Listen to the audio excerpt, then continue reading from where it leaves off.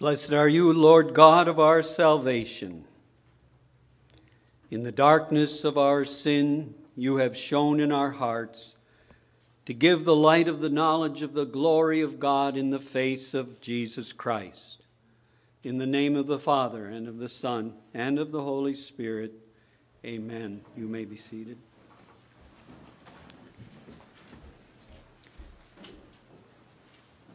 In the passages read today, both Paul and Jesus are teaching us about reconciliation with God.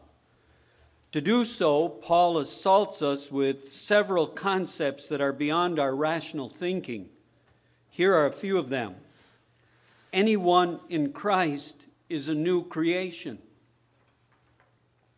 In Christ, God was reconciling the world to himself. For our sake, he made Christ to be sin who knew no sin. Our logic cannot make sense of any of these statements, even as our hearts recognize them as the truth. In another place, Paul says certain truths are spiritually discerned.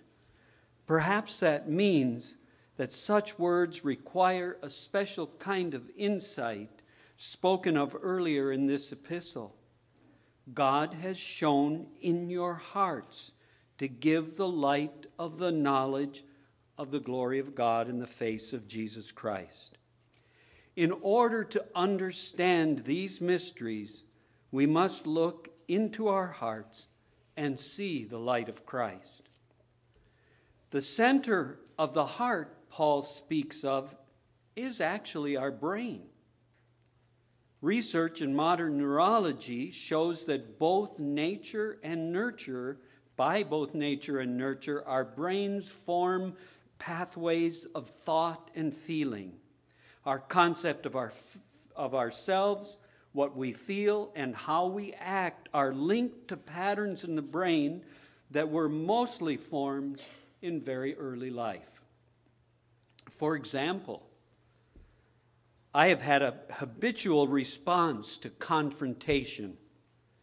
I have tended to go blank, shut down emotionally, and walk away when I am confronted by someone who doesn't like what I'm saying or doing. This includes being totally out of touch with feelings of anger or fear or the impact my withdrawal has on the person confronting me. I agree with psychologists I've read that this behavior is almost surely formed from my very early childhood. With the help of my wife, I slowly have become aware of this behavior pattern. But my attempts to change that behavior have always failed. At one point, I was convinced that change was impossible. I'll have to refer you to a helpful book by Curt Thompson, called The Anatomy of the Soul, if you'd like to learn more about this. But let me just say that Thompson reassures his readers that these neural pathways formed from our earliest experience can be changed. Especially pleasing to me, he goes on to state that they can even be changed in old age. In any case, if deeply ingrained dysfunctional thoughts and behaviors like those I described changed for the better, it seems to me it would feel like being created anew. We would know a freedom to think more lovingly, more generous, more caring thoughts toward God, ourselves, and others. But how can this happen? Thompson's book offers some scientifically tested methods, but in this sermon, I will limit myself to only one of them. Receptive, meditative prayer in which we sense ourselves to be in Christ, that is, in the very presence of God. Here we find a spacious place where right and left brain hemispheres cooperate, and we experience ourselves as most fully integrated. With this in mind, I'd like to look at this verse from today's epistle. For our sake, God made Christ to be sin who knew no sin, so that in him we might become the righteousness of God. I will rush in where angels fear to tread to offer some commentary on this mysterious verse. I believe that in his great love for us, God wanted us to know that he knows what we go through when we turn away from him. To do this, he became a human being and experienced the life you and I experience. What he did not experience, that is, what Christ did not experience, was sin. In other words, he never really lost touch with his Father as we do. We, like helpless sheep, keep wandering away, trying to go it on our own. So, as our recovery plan, Paul points us to the cross of Christ as the source of our reconciliation to the Father. Looking to the cross, we see Christ experiencing how it feels to live in a state of alienation from God. Like us, he felt trapped, stuck, totally unable to turn toward the love of his Father. Nailed to the cross, Jesus experienced the helplessness of the addict, the abused, the loneliness of the orphan, the homeless and the aged, and the desperation of those who refuse to access God's love. All of this felt to Christ like a chest-crushing, slow suffocation, causing him to cry out, my God, why have you forsaken me?" But we, turning to the cross of Christ, can know that God knows the suffering that we have felt because of our alienation from the Father. Jesus said it this way, "And I, when I am lifted up from the earth, will draw all people to myself." Well, Paul's goal is to tell everyone about the availability of reconciliation to God. Jesus' only goal was to make our reconciliation to God possible. To do this, he told stories like the one we heard today, the story of the compassionate father. With quick strokes, Jesus presents the relationship of a wealthy father with his two sons. The younger son said, "Give me half of all you own so that I can leave this place and find the fulfillment of my desire in the finest clothes, the fastest cars, the biggest mansion, and in the arms of a high-class prostitute." And before long, this boy discovered the emptiness of all created things when God is left out. After a tough run of it, the young man, filled with shame, decides to return home to throw himself on the mercy of his father. Jesus presents us with this beautiful picture of the father's response. While the wayward son was still a long way off, his father saw him and felt compassion and ran and embraced him and kissed him. Jesus goes on to tell about the resentful, disappointed, and envious older son who now sulks in the backyard. His father, unusual in his persistent kindness, seeks him out and begs him to come back in. The older son hurls his complaints at his father, interpreting as injustice his father's extravagant forgiveness and generosity toward his promiscuous younger brother.